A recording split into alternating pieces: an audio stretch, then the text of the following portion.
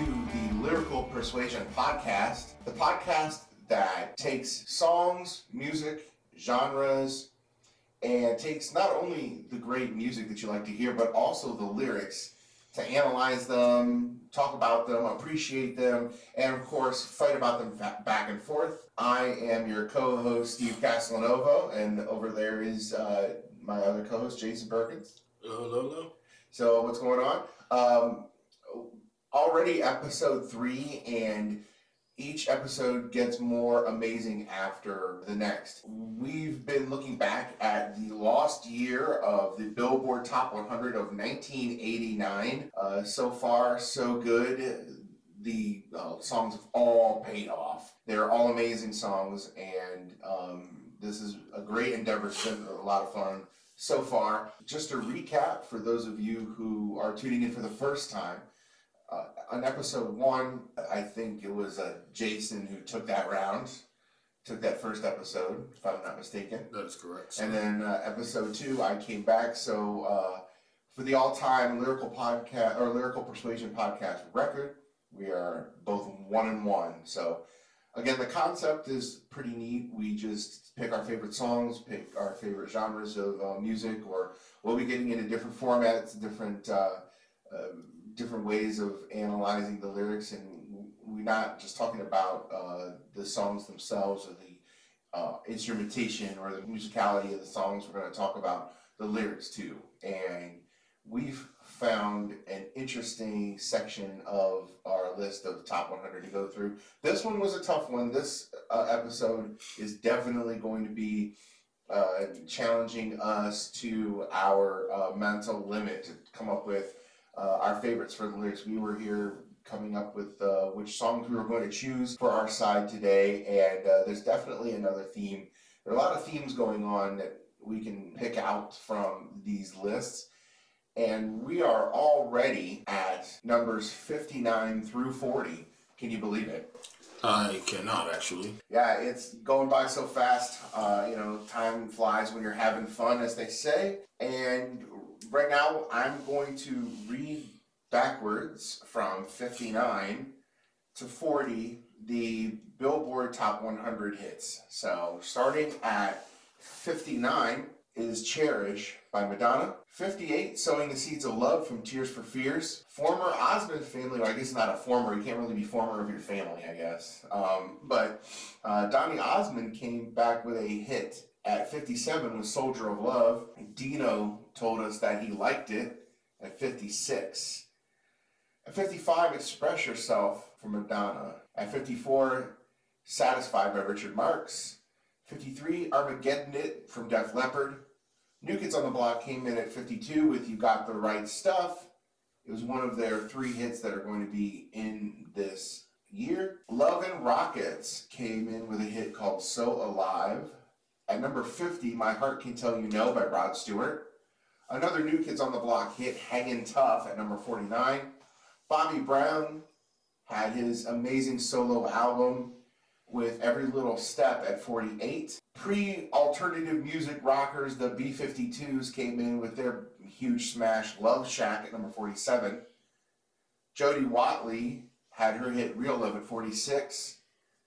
Michael Damian of Young and the Restless fame covered an old Tommy Shandell song, I think from the 60s, called Rock On. Prince showed us that soundtracks are amazing and marketable by writing the Bat Dance song from the smash Batman reboot, so to speak. Great White had Once Bitten Twice Shy at number 43. Young MC came in and busted a move at number 42. The Lover in Me was Sheena Easton's hit in 1989 at number 41. And finally, from this block, we're taking the Fine Young Cannibals with their hit Good Thing at number 40. Okay, so now that I've replayed all those songs back to you, we're going to go ahead and choose our songs. And I think I'm going to go first for no other reason other than the fact that my 3 songs are at the bottom of that list. And I'm just going to read mine first, and then Jay will go ahead and just briefly read his, and then we're going to fight it out. So first round, I am going to choose Sowing the Seeds of Love lyrically from Tears for Fears at number 58. My second song is going to be 51, So Alive from Love and Rockets. And I'm going to end my argument with Every Little Step from Bobby Brown at number 48. Meanwhile, I'm going to start off with number 49, Hanging Tough by New Kids on the Block. Then I'm going to drop down to 44 with Bat Dance. Yes, Bat Dance. And I'm going to finish it up with number 43, Once Bitten, Twice Shy by Great White. So like I said, you can glean some themes from the songs that we've chosen. This week, my theme is I'm going deep. And this theme, Jay's not. he's not too, you're not going to really, I guess, think so hard. So I think maybe the challenge is before you to try to convince me of how amazing your lyrics are as opposed to mine, I think. I mean, it's like when you don't see it coming and then it comes. That's what my lyrics are going to do out of nowhere. All right. Like Randy Orton from WWE coming out of nowhere. All right, cool. Well, I guess then I'm going to start off with the Tears for Fears hit, Sowing the Seeds of Love. So Tears for Fears is one of the, again, international bands that have had a great deal of success. They're one of the few ones to have almost as much success in the United States as they have internationally or from their own country. And they had an amazing album in the early 80s, just hit after hit with Everyone Wants to Rule the World, Shout, and other songs that really don't come to mind right now. The band went through a little bit of a turmoil. There was worry where one of the lead singers and songwriters wasn't even going to be able to be with the band anymore. He had suffered a throat illness, and there was doubt that they would even continue coming back as a band. And then 6 years later, they came back with another great album, Sowing the Seeds of Love. So I'm going to talk about the seminal song off of that album, Sowing the Seeds of Love.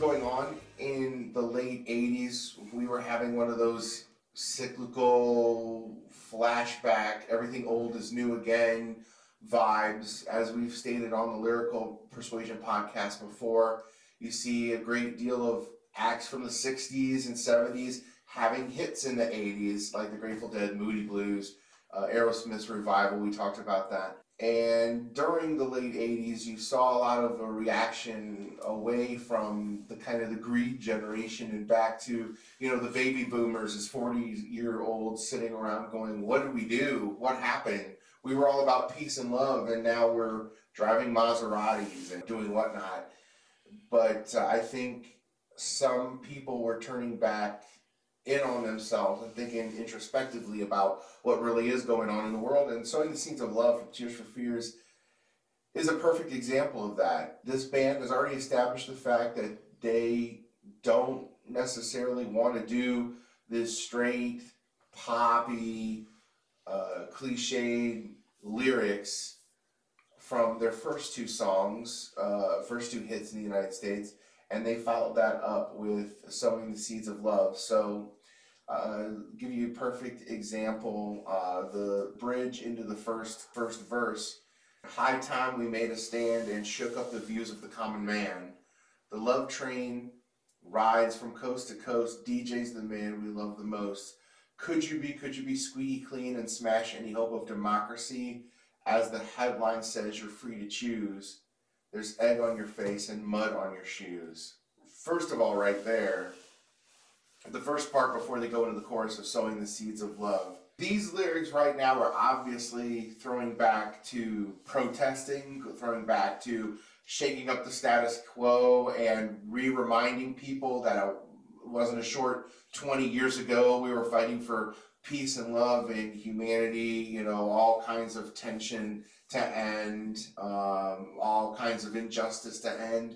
But now we kind of walk around as if like nothing ever happened or as if everything's great. And it's interesting that a band like Tears for Fears brings it up in the sense that they could have just done like a really hooky pop tune and called it a day, but no, they went ahead and reminded us in the 80s that sometimes music can be transformative and sometimes the lyrics can be transformative too. So if you want to put it together like that and really resend the message that we need to be a lot closer as human beings than we kind of are, and what has gone wrong we need to try to fix. In the second verse, it goes on to say, politician granny with your high heels, have you no idea how the majority feels? So without love and a promised land, we're fools to the rules of a government plan. Kick out the style, bring back the jam, yeah. So that's an interesting little end right there. First of all, politician granny with your high heels. I'm not 100% sure whom this is referencing. I'm going to go ahead and assume that there's some politician that they're kind of backhandedly slapping there. And then at the end, kick out the style and bring back the jam. I think these lyrics kind of speak back to actually the Motor City 5, their major hit, Kick Out the Jams. Many rock critics and famous Hall of Fame rock bands claim that this song from the Motor City 5, Kick Out the Jams, was the first, in fact, not only hard rock but heavy metal song, punk rock song, way back in 1968. So I think that's a throwback to that song where it was kick out the jams, tear down the establishment and make a new society. Well, here in the lyrics of Sowing the Seeds of Love, they say we've gotten into style. We've stylized our protesting. We've made everything cute and we've made everything trendy. But protests shouldn't be trendy. They should mean something. So maybe this lyric here suggests kick out the style and bring back the jam, kind of like in the late 60s, no less than 20 years ago, as of writing this song, that, again, we need to get back to that mentality that we need to change the world and we need to start really waking everyone up.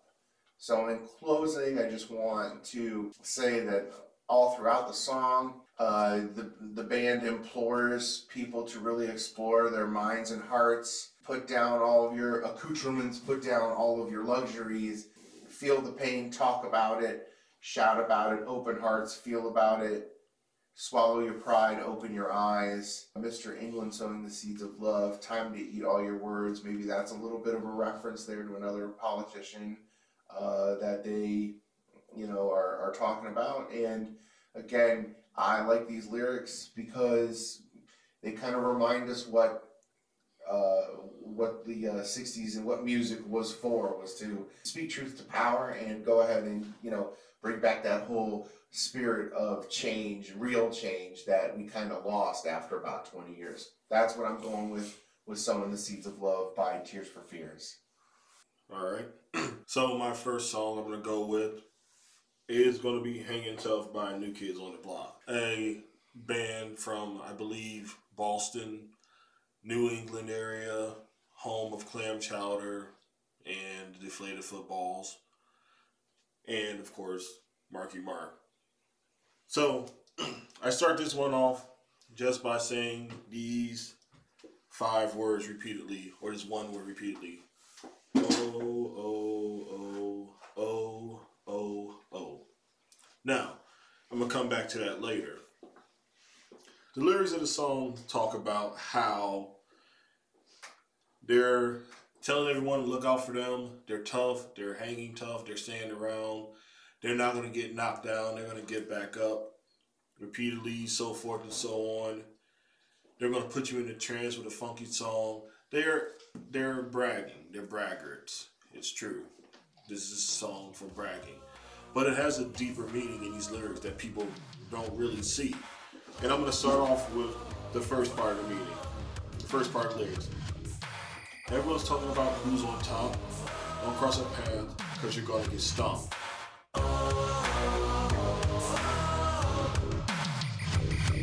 Listen up, everybody, if you want to take a chance. Just get on the floor and do the new kids dance. Don't worry about nothing, cause it won't take long.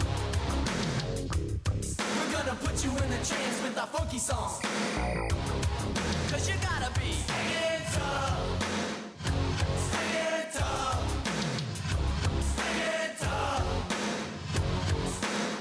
Are you tough enough? Hanging tough. Hanging tough. Hanging tough. We're up.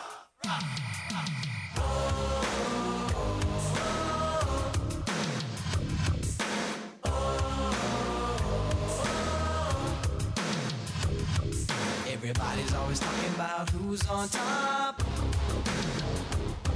Don't cross our path, cause you're gonna get stopped.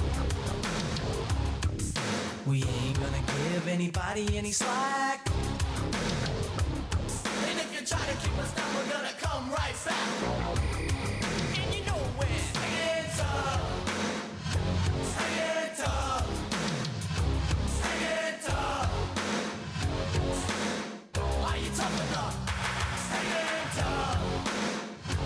Hanging tough. Hanging tough. We're up. Now think about that for a second. We're not going to cut anyone any slack. And you knock us down, we're going to come right back. So, well, that's the second verse, not the first, but I'll go back with that too. So I want you to think about that. And now I want you to think about the first words I talked about. Oh, oh, oh, oh, oh, oh. Now, I want to recontextualize those, and I'm going to remix them a little bit. Instead of, I'm going to change one of the words to oh, we, oh, oh, oh.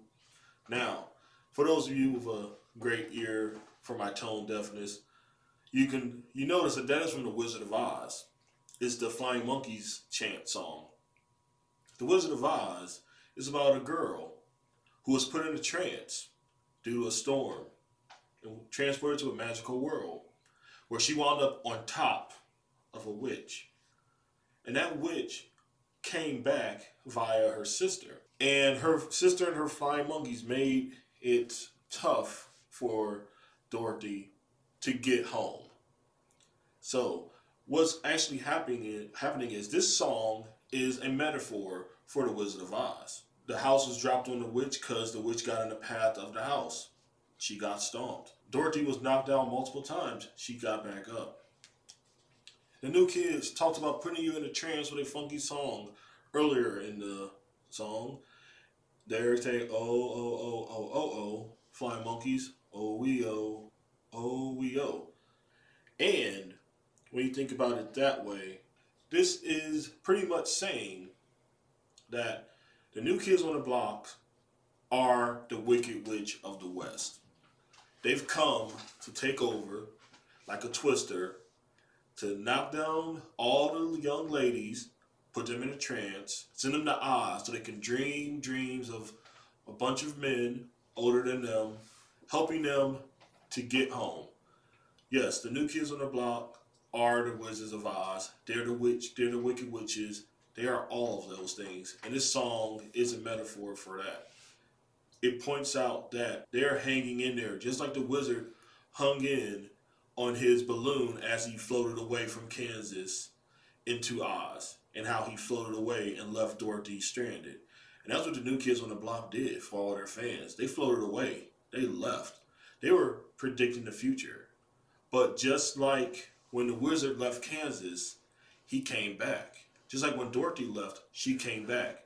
And the New Kids, they also came back to help their fans and take them out of that trance. So that's what Hanging Tough is truly about.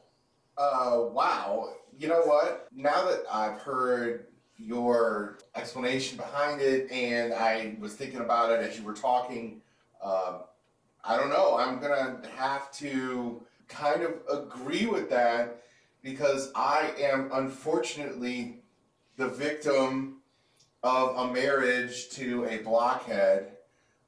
Myself, my wife is a Donnie Wahlberg fan in particular, and he in fact has swooped down, landing on top of my wife like a house full of bricks, and just like smashed her whole world. I'm sure at one point my wife was like, when she was 12, 13, somewhat rational, somewhat sane, and then bam, out of nowhere, a house named Donnie Wahlberg just lands on her head and smashes her, and then just takes basically the rest of her being up into his evil,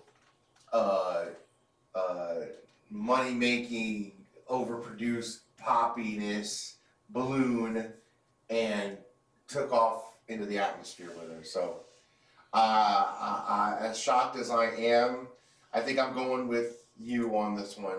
I'm giving you the point for this. I feel like the way that you fully encapsulated the evil that Maurice Starr was perpetrating on the world by loosening these 5 boys from South Boston onto the world, I think you perfectly encapsulated that by your explanation. So, congratulations, you won the first round. So, wow. Yeah. Yeah, I mean, honestly, like, I can't, I don't think I could, like, really go anywhere with that. It was just, it was too cool of an explanation for me to try to rebut it. So, now, speaking of being mesmerized by someone of the, that you're attracted to, someone possibly of the opposite sex, my next song I'm going to go with is from a band that formed after another groundbreaking band broken up. And usually that's how these things go. I don't know if you've noticed a lot where you see this band that's on the underground, or you see this band that has some really, really groundbreaking stuff that only like the cool kids are listening to or whatever, and the minute that they get major exposure, they either break up or something happens, but then the side project will get together with some other musicians from another band and make a better band, and for some, well, I shouldn't say better band, but make another band, and then that band have actually more commercial success than the first band. I don't know if you've ever noticed that. Yeah, it's kind of like how the Beatles started off. They had Pete Best and then Clarence, and they let go of both of those guys, and became who they were. Yeah, I understand. Right, exactly. So, so I was talking about the lyrics being about a mysterious person from across the room sweeping off your feet, a la New Kids on the Block with their fans. And the band I'm talking about was a band that part of the musicians of that band were in the new wave pioneers Bauhaus. They broke off and formed another band in the 80s that had a relatively good success, especially with their kind of one-hit wonder in 1989. The band is Love and Rockets, and the song is So Alive.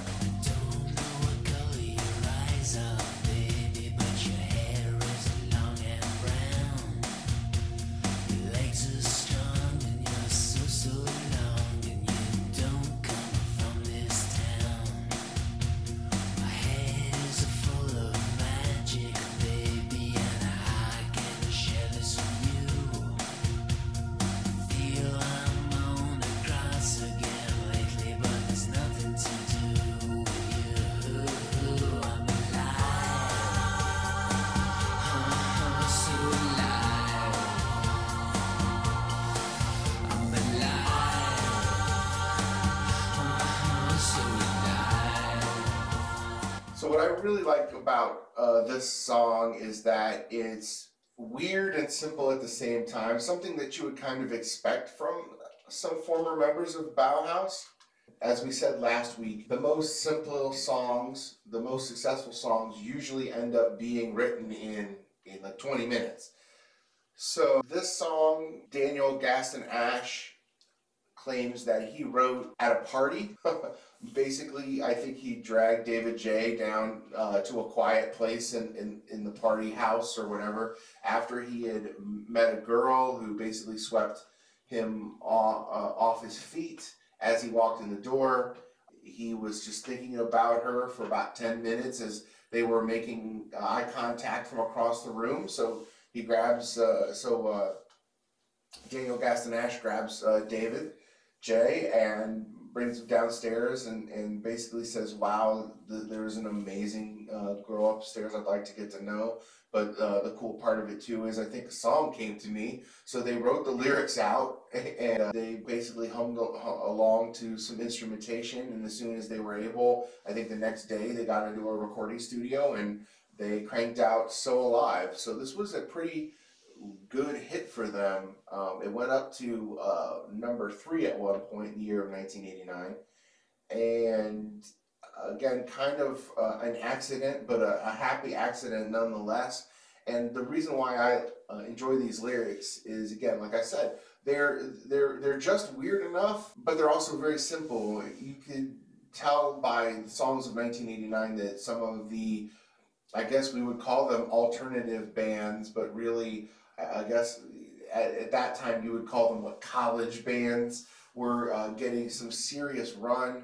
REM had their smash hit Losing My Religion that year and Stand and whatnot. The B-52s, as we mentioned earlier, with Love Shack, for a long time they were a college party band of bouffants and throwback music. So there were some bands that were kind of off the beaten path, not necessarily super popular by any standards, but because they were able to tap into a pop type hit, they became relevant during 1989, and the band Love and Rockets with So Alive was no different. So as far as the lyrics go, the first 2 verses right here, I don't know what color your eyes are, baby, but your hair is long and brown. Your legs are strong and you're so long and you don't come from this town. So right away, she's so striking that you can notice things right away, but then you're still in shock that you don't notice things. You know, they usually say that the eyes are the first thing that people notice, but because of her presence, her aura was so amazing. Like, he didn't even see her eyes right away because he just saw this brunette-haired beauty who just stood out almost head and shoulders above everyone else at the party. My head is full of magic, baby, and I can't share this with you. The feel I'm on a cross again lately, but there's nothing to do with you. The fact that he's so swept up by her looks that he is just in a strange place. His head is full of magic. He's in another world. You might want to read into that cross metaphor as something maybe like a religious experience that he's having by meeting her. But of course you go into the actual chorus and he says, I'm alive, so alive. And this feeling that he's feeling that he basically just meets the woman of his dreams, he just feels more alive than ever. Now, I do want to point out that these lyrics are not based on any kind of drug use. That was very clear in an interview. David Gaston Ash made it clear that it has nothing to do with drugs, nothing to do with any other substance or being drunk at the party or anything like that. It's just the amazingly incredible feeling he felt when he first laid eyes upon this beauty. At the end of the song, he says, my head is full of magic, baby, and I can't share this with you. The feel I'm on top again, baby, that's got everything to do with you.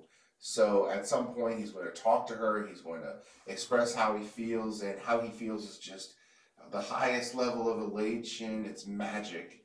is what he feels.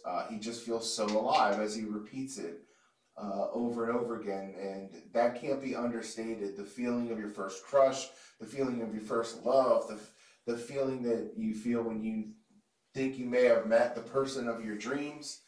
And the lyrics are basic. They're not too complicated, but you don't have to have $10 vocabulary words to express a 10-cent feeling, I guess. Everyone feels this way or has felt this way before, and it's kind of a weird, magical, tingly feeling that he's going through, and he expresses it in kind of that weird, laid-back rock style. They were kind of going for a Lou Reed feel, if you can tell.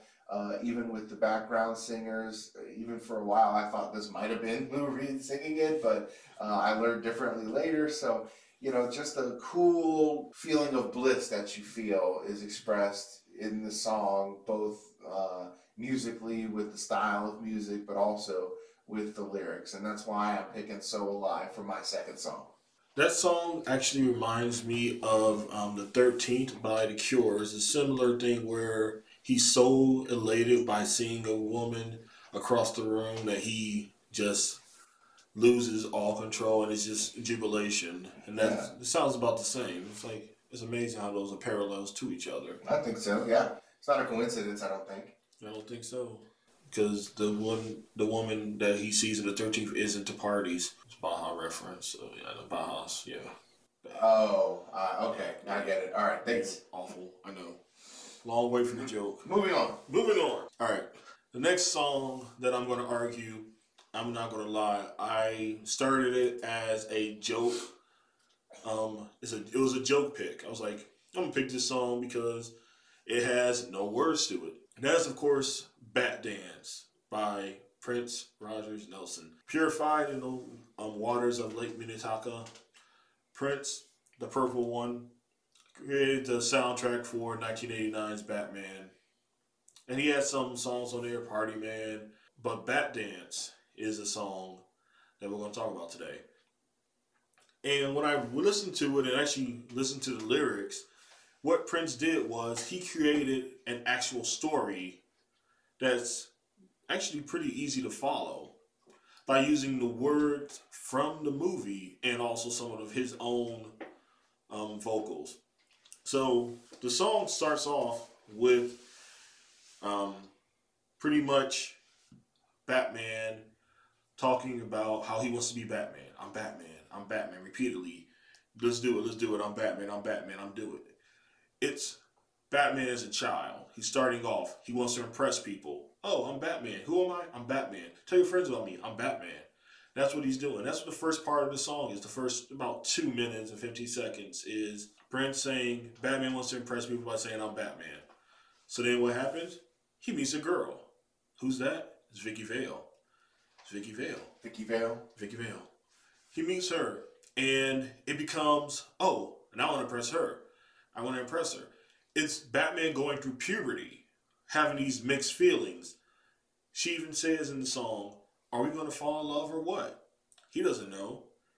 And then that's when Prince takes over his own lyrics and he says what he wants to do with Vicky Vale. Because as a teenager, your hormones take over. You can't control yourself. You have these mixed feelings. What do I want to do? Do I want a relationship? Do I not? Do I want something physical? Or do I not? I don't know. Stop the press. Stop the press. Who is that? Vicky Vale. I like Batman.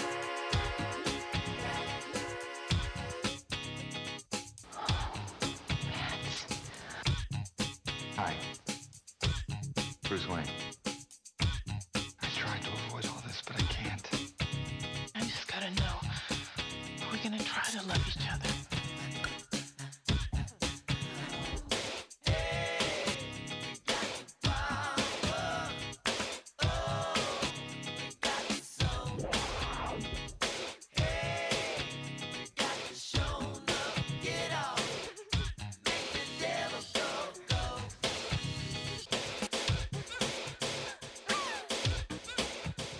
And so the second part of the song is all about Batman falling in love or lust with Vicky Vale, his puberty, his hormones taking over. Then comes the third part. The Joker comes back, and he's like, hey, I'm here. What you gonna do about it? And then Batman has to realize that he has to grow up. He can no longer just sit here and say, I'm Batman, and I'm infatuated with this woman. I have to grow up. I have to deal with this situation with the Joker. But how? Do I kill him? No, I don't want to kill him. That's not the way to go. So he even has a mental conflict. He says, do I kill you? I don't want to kill you. Do I kill you? I don't want to kill you. He repeats it to himself because he doesn't know. And the Joker doesn't know what to do because the Joker is the Joker. And Batman's having to struggle with his power and soul. Power and soul. He's strong enough to kill the Joker, but he's a man who wants to keep his soul, so he's not going to kill the Joker. But he knows that the Joker is bad. So what does he do? What does he do? All he can do is dance. The Bat Dance. The Bat Dance is figuring out how to balance your life as a vigilante, as a person, as a boyfriend, as the future of the city. And at the end of the day, the real question is always, who's going to stop 200 balloons? Batman. You ever dance with the devil in the pale moonlight? I say that to all of my prey. You forgot that line too. That wasn't that, or It's in there. It's in there. It's also isn't and where is the Batman? Probably at home washing his tights. Is that in there too? That is not in there. That's not in there. How about Bob My Gun? Is Bob My Gun in there? No Bob My Gun. Oh, that is an amazing scene, and that, ladies and gentlemen, that is the sole reason why you want to befriend famous people. You see, I did a little bit of trivia. I don't know if you knew about Bob's character in the Batman movie. So, Bob is actually one of Nicholson's boyhood friends from home. And Jack Nicholson had a really rough childhood growing up. He wasn't able to make a lot of friends. Acting for him was an outlet, and one of the few friends he did have, his name, I don't know, his name actually might be Bob.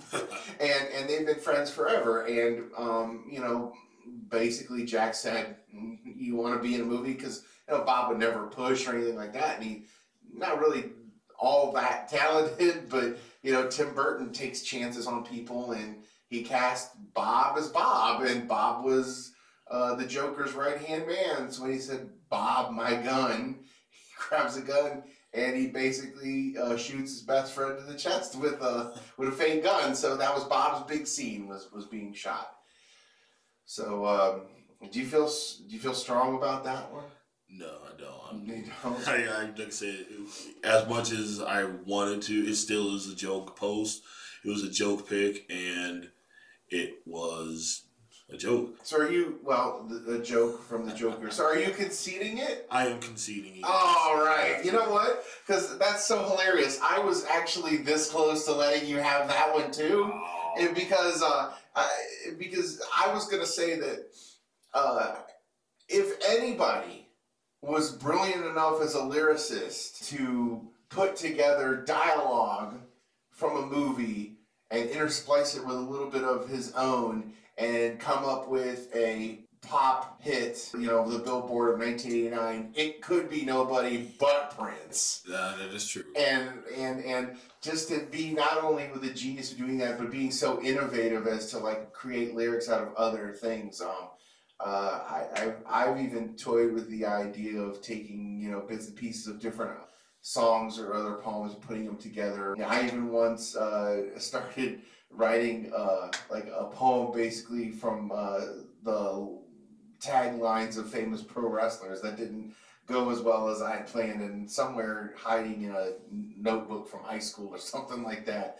But yeah, I was about ready to concede that point, but now that you are giving it up, I guess we'll go ahead and go into the third round tied 1-1. What do you think? All right, sounds like a plan. All right, well, I'm going to defer round 3 to you if you want to go ahead and get your third and final song in, or you want me to go? I can go. All right. Go ahead. Knock it out. All right. So I'm going to finish off my theme of movies, actually. First one was Wizard of Oz. Batman's the second one. Song this time is Great White's Once Bitten, Twice Shy.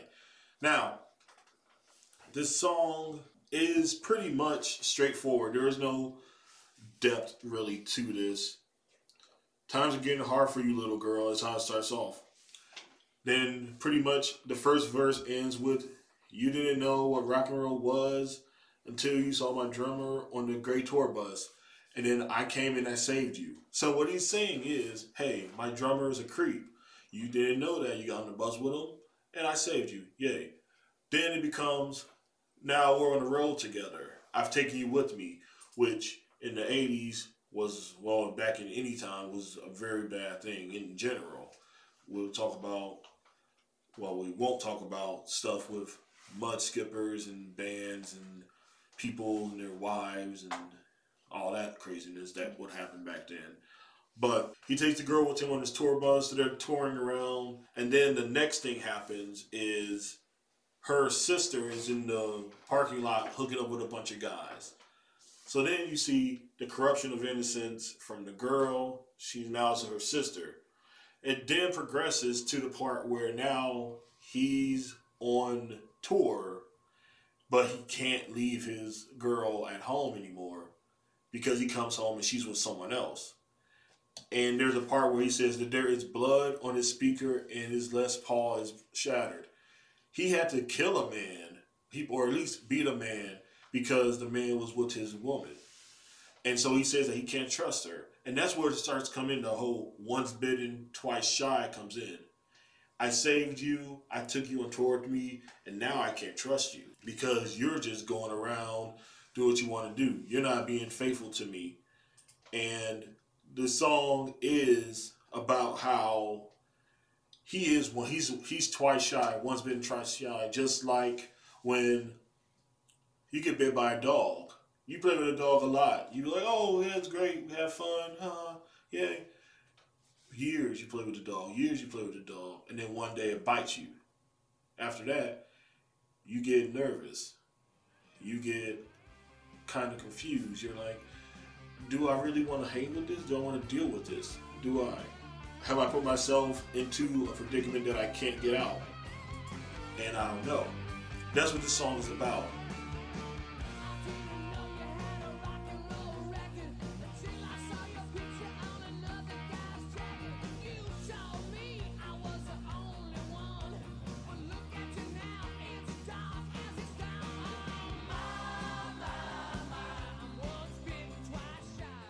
Because it ends with him saying that he didn't know that his girlfriend was a rock and roll star until she saw her face on someone else's jacket. Meaning she has now surpassed him because he couldn't trust her. And he was right. Because she's now, she's used him to gain fame. And all he's done now is be paranoid and nervous.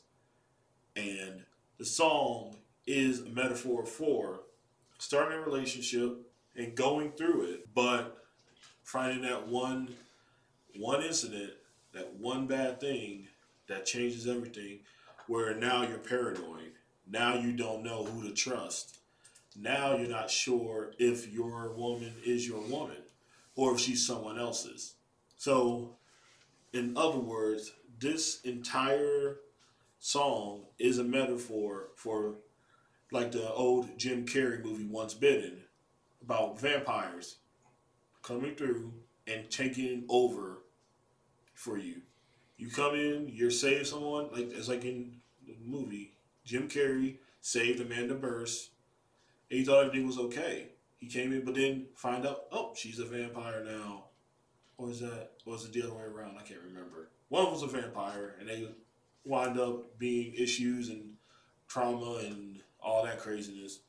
But at the end of that movie, everything works out because he learns to trust himself and trust her. Whereas in the end of this song, he can no longer trust anyone. And now he's going to be paranoid for the rest of the time while he's on a tour bus, wondering if he has a wife, if he has a girlfriend, or not. Okay. Once bitten, twice shy. Interesting. Well, I'm going to go with a much more innocent theme with Every Little Step by Bobby Brown. And to say more innocent and Bobby Brown in the same sentence, especially as we know him now, is a little oxymoronic, a little contradictory, but yes, boys and girls, there was a time where Bobby Brown actually has some type of chill in his life. With this song, this even though I had already gone over some pretty deep lyrics from the first two artists, I don't think that this song lacks depth. As a matter of fact, I feel like that there's some parts of this song that are some nice little references and callbacks to what made Bobby Brown successful in the beginning, which was his first group, New Edition. Now, as we know, New Edition was immensely popular. They pretty much reignited the boy band craze of the 80s. They were kind of the, I don't want to say replacement for the Jacksons, but they were kind of the fill-in-the-void teen bop band that came along the right place at the right time. Bobby Brown emerged as the voice, the entertainer, not to disparage any of the other guys, Belle Biv DeVoe or Ralph Tresvant. Ralph Tresvant's amazing voice. Johnny Gill, amazing voice. Not to disparage any of those guys, but Bobby Brown was kind of the talent that the band was built around. And when he broke away, it was no surprise that My Prerogative was one of the top albums of 1989. It may have actually been, it was either that or Appetite for Destruction for Guns N' Roses. One of those two were the biggest selling album of the year 1989. And this little pop ditty, Every Little Step, is along the same lines of the great bubblegum type music that you would expect to hear out of someone who was in a boy band for as long as he was. The difference here is that it's a more of a mature sound. The song is starting to morph into what became known in the late 80s and early 90s as New Jack Swing. So you hear a lot of really cool instrumentation, a lot of synth and backbeats, and some beginning allusions to the burgeoning rap and hip hop genres that are coming up rapidly throughout the 90s. Can't sleep at night, I toss and turn, listening for the telephone. But when I get your call, I'm all choked up. Can't believe you called my home. And as a matter of fact, it blows my mind. You would even talk to me. Because a girl like yours, like a dream come true, a real life fantasy. No matter what your friends try to tell you, we will make you fall in love. And we will be together, any kind of weather. Just like that, every little step I take, you will be there. Every little step I make, we'll be together. So here we start off with something even innocent enough. I can't sleep at night, I toss and turn listening for the telephone. Now, any astute New Edition or Bobby Brown fan would automatically recognize that one of the biggest New Edition hits was Mr. Telephone Man, a song that Bobby Brown sang while he was in the group. So I think that's a nice little callback to a song that he had already sung about having problems with communication. Back in the day, telephones were connected to landlines. I don't know if anybody remembers, and at some point you even needed an actual live voice on the other end called an operator who would help you connect with the person on the other line. So just like in his teen or preteen days, he needed Mr. Telephone Man to come in and fix the line. When he's on his own, he has the same phone trouble. I guess maybe he should hook up with somebody other than Bell, AT&T, or whatever was out there on the East Coast. But as he's talking about, he's sitting waiting for the telephone, and then he says, "When I get your call, I'm all choked up. I can't believe you called my home. And as a matter of fact, it blows my mind you would even talk to me, because a girl like you is like a dream come true, a real life fantasy."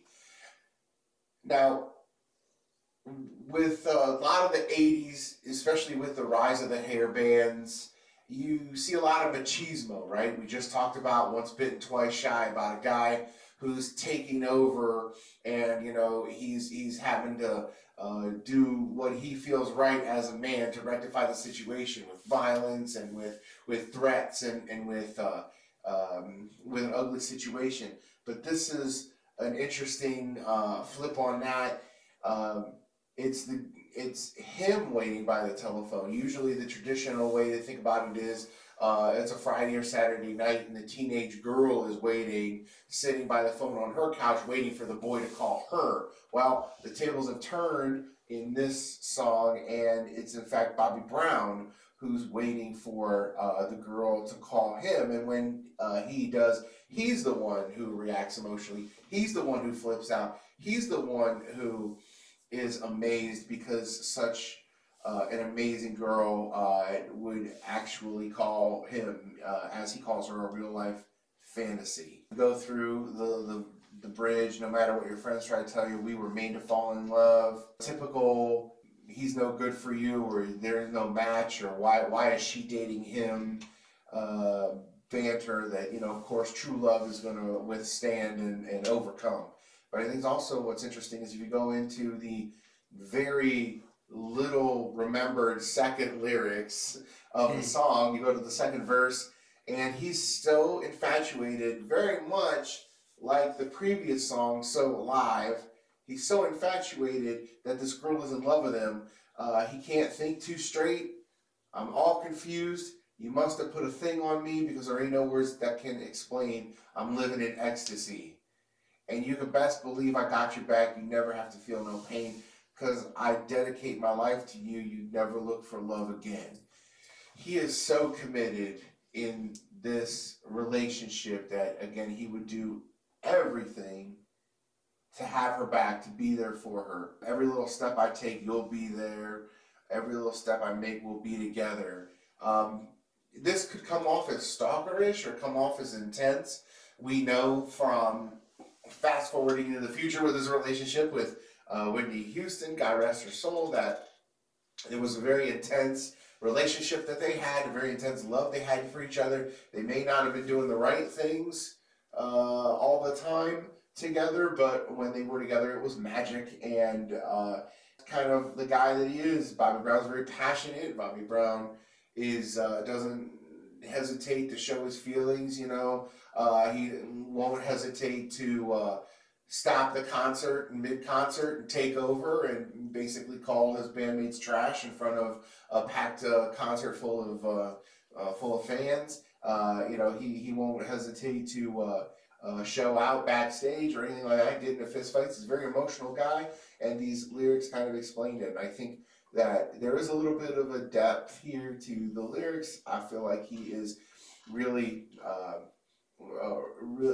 just kind of flipped the script again, so to speak, by him being the one who's anticipating the call from the girl instead of the other way around, and just to express how excited he is that this girl called him back, that he's just mind is blown that someone would be interested in him who is so beautiful and fine as this lady seems to be. So I think the lyrics of Every Little Step are a little deeper than people give it credit for, and it still makes for a catchy pop song that reminds us what catchy pop songs are supposed to be. It's supposed to be fun. It's supposed to be about love and just being so amazingly in love. So I'm going with that.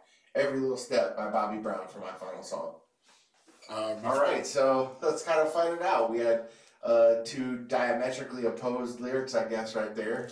One was kind of like gentle love and being infatuated with being in love, and the other one, the guy, the lead singer took a guitar and probably beat somebody to death with it.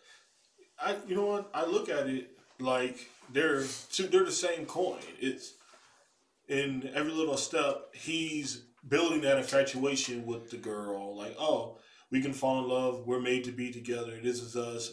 Every step you take, you will be there. Why? Because I caught you with another guy, and therefore I have to watch you wherever you go. So they could be two sides of the same coin, just sung by different people, or maybe not. I don't know. See, my take on Once Bitten, Twice Shy kind of is I'm really frightened of Great White. They seem to be followed kind of like the clouds of doom everywhere they go with their lyrics, with the songs that they choose, and you know, everywhere they go, they seem to be either picking a fight or something bad happens. You know, you've got fire, explosions. It's just, it's not a good scene. They seem to live the rock and roll style a little too heavily, I think. And I don't know, you know, real good love is I don't know if it should be dangerous. I mean, with the Once Bitten, Twice Shy lyrics, those feelings of love turn into jealousy and anger, and they lead to bad things. Whereas in Every Little Step I Take, you know, it's still kind of at that infatuation stage or that dedication stage. Now, I'm not saying again that Bobby Brown was innocent in his relationship with Whitney Houston, and I'm not saying it wasn't destructive, and I'm not saying that there weren't some bad things done. But I mean, I don't know if I could see, you know, Bobby Brown chasing somebody around with a mic stand, wanting to beat him half to death with it. Or then again, maybe I do see Bobby Brown wanting to beat somebody half to death with a mic stand. I don't know.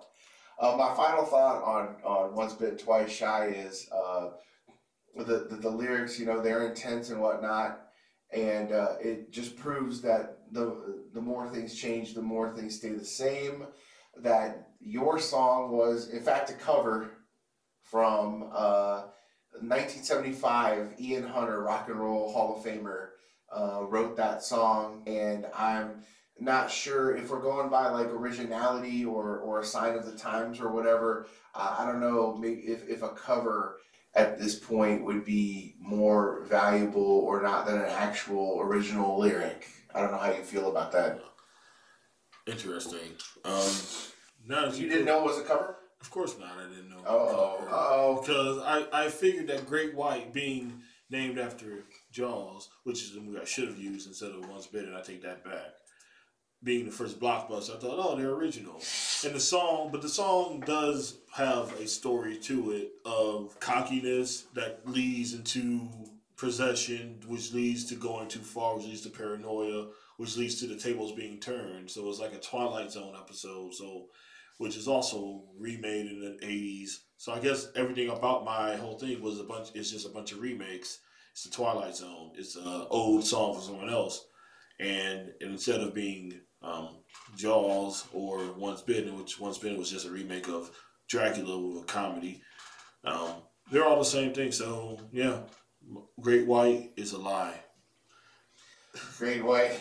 I feel like Great White is definitely a lie. And the song Once Bitten, Twice Shy was great when Ian Hunter cut it with producer Mick Ronson, who, as you may recognize the last name, yes, he's the father of Mark Ronson and Samantha Ronson, who are DJs and producers in music now as we speak. It was also covered 5 years later by none other than Sean Cassidy, who I wouldn't ever put together beating someone half to death with a guitar with Sean Cassidy, but I guess we all have a dark side. So in summation, in closing, I think I may have won today's episode of Lyrical Persuasion. I feel like my song's lyrics are a little stronger than yours this time. I have to concede that. But I had a cool theme of movies, and I'm changing my theme again from Jaws to Predator, just because. So, but yeah, I concede this one to you. All right. That's awesome. I do enjoy the themes that you put together thoroughly. Did an amazing job arguing with lyrics that didn't seem to have a lot of thought put together, but once you explained the whole Wizard of Oz metaphor for hanging tough, and once you talked about Prince, you know, and again being one of the few artists that could take other people's words and put it together musically. You really had me going there, you know. I think you almost took it. You were this close. If you didn't concede Bat Dance to me too early, I may have given you the game today. All right, before we get out of here, are there any songs in that section that we didn't talk about that just like stood out to you briefly? I have one or two that I think are pretty cool. Do you have a song that you were thinking about doing that you didn't do, or are you thinking about that now you probably could have taken, or what's on your mind? Which song is in your honorable mention for this week? My honorable mention is "Bust a Move" by Young MC. Yeah, that song was a song that was tough to pass up, I admit. It is. I mean, it talks about, it gives you the middle school dance experience.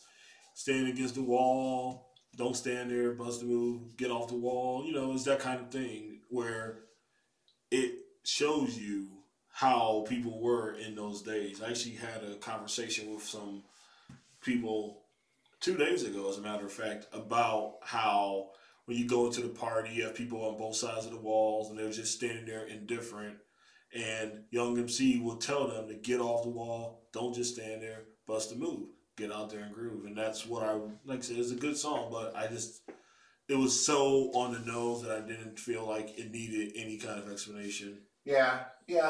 I mean, the lyrics are brilliant, and it was, again, another one of those songs that was kind of a precursor song to help open up culture and society to legitimate rap songs being good pop songs as well.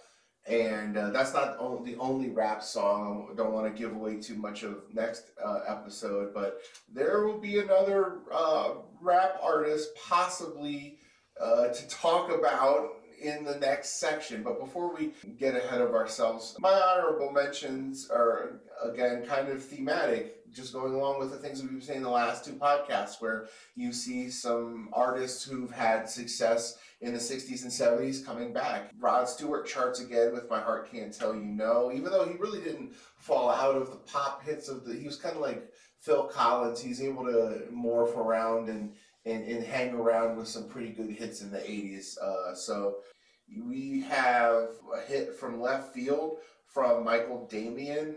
Speaking of remakes from the 60s, Michael Damian, star of The Young and the Restless, performed Rock on set, and they felt that it was such a good performance that they cut it and then they put it out there as a hit, and it ended up charting at 45. So some really interesting little quirky songs at this time. And another honorable mention real quick, speaking of boy bands, is Donny Osmond came in at 57 with Soldier of Love. It's a very good song, by the way. I was almost going to choose it as one of my songs to analyze lyrically, but I kind of at the last minute went against it. But still, it's a very good song from Donny Osmond, who's standing the test of time as a successful solo act apart from his childhood days. And then we'll just throw Madonna in there as another one of my honorable mention songs with Express Yourself. Again, one of those songs that is encouraging people to not stay one-dimensional, to break out of the mode, to be who you are, express what you got. So I was also wavering picking that one too, but I went with the three I went with because I felt like lyrically the three songs I had a little bit more artistic kick to it, a little bit more interesting weave. So into the song itself. So I dug my list. I'm going to congratulate myself. I'm patting myself on the back as we speak. And I just want to remind everybody out there that you can chime in on any of your ideas about any of the songs that we discussed or any on this list. I have posted a link to these songs from Billboard's year-end Hot 100 Singles of 1989 on the Lyrical Persuasion podcast Facebook page. If you want to check it out, you just go to Facebook and type in Lyrical Persuasion. It'll come right up. We have a show about a page on there. You can definitely like, comment, and share the heck out of that page. We're going to be posting more of our shows there, and we'll also be posting on SoundCloud as well. So if you want to get us, you can get us in both places right now. At some point, we may even start putting things on YouTube, even if we just kind of do the video thing while we talk over, like graphics or whatever. But we might be getting on there as well. So you can get a hold of us at Lyrical Persuasion Podcast. You can get a hold of me also, Steve Casalinuovo. You can find me on Facebook, Casalinuovo, and I will direct you right to the page. I try to also post stuff about songs and song lyrics, what I'm into, what I'm digging on the radio at that time, and make you aware of it. So if you really like the list, or if you have your favorite song off this list that you want to argue, definitely go ahead and leave something in the comments for us to discuss. I'm also on Twitter at Steve C Does Stuff. That's Steve C Does Stuff on Twitter. If you want to get a hold of me about Lyrical Persuasion, just hashtag Lyrical Persuasion, and I'll try to get a hold of you either by reading your comments or taking your suggestions for what songs we should talk about next. What about you, Jay? Do you have any other social medias that you want to press or push for people to get a hold of you? At the moment, I don't have any available. If I ever actually reactivate my Twitter, I will let you guys know. So absolutely. All right, well, good show. As always, I'm up 2-1, and I'm going to definitely hold that over Jay for the next 7 days, however long it takes us to record episode number 4. And please join us for episode number 4. We'll be back on to talk about the songs that charted from 49 to 39, or 30? 39 to 20. Oh, 39 to 20, wow. That's right. We've really flown through this list. It's amazing. 39 to 20. And it's going to be a lot of fun. I hope you tune in. Thanks for listening. You're listening to the Lyrical Persuasion Podcast. So thanks for tuning in. I am Steve Casalinuovo. I'm Jason Perkins. And we're the co-hosts of the podcast. And remember, it's more than just the beat. It's the lyrics. Lyrical Persuasion Podcast. We're out. Thanks. The song clips used on the Lyrical Persuasion Podcast are not intended for commercial redistribution and fall within the guidelines of commentary and criticism as stated in the fair use principle of copyright law.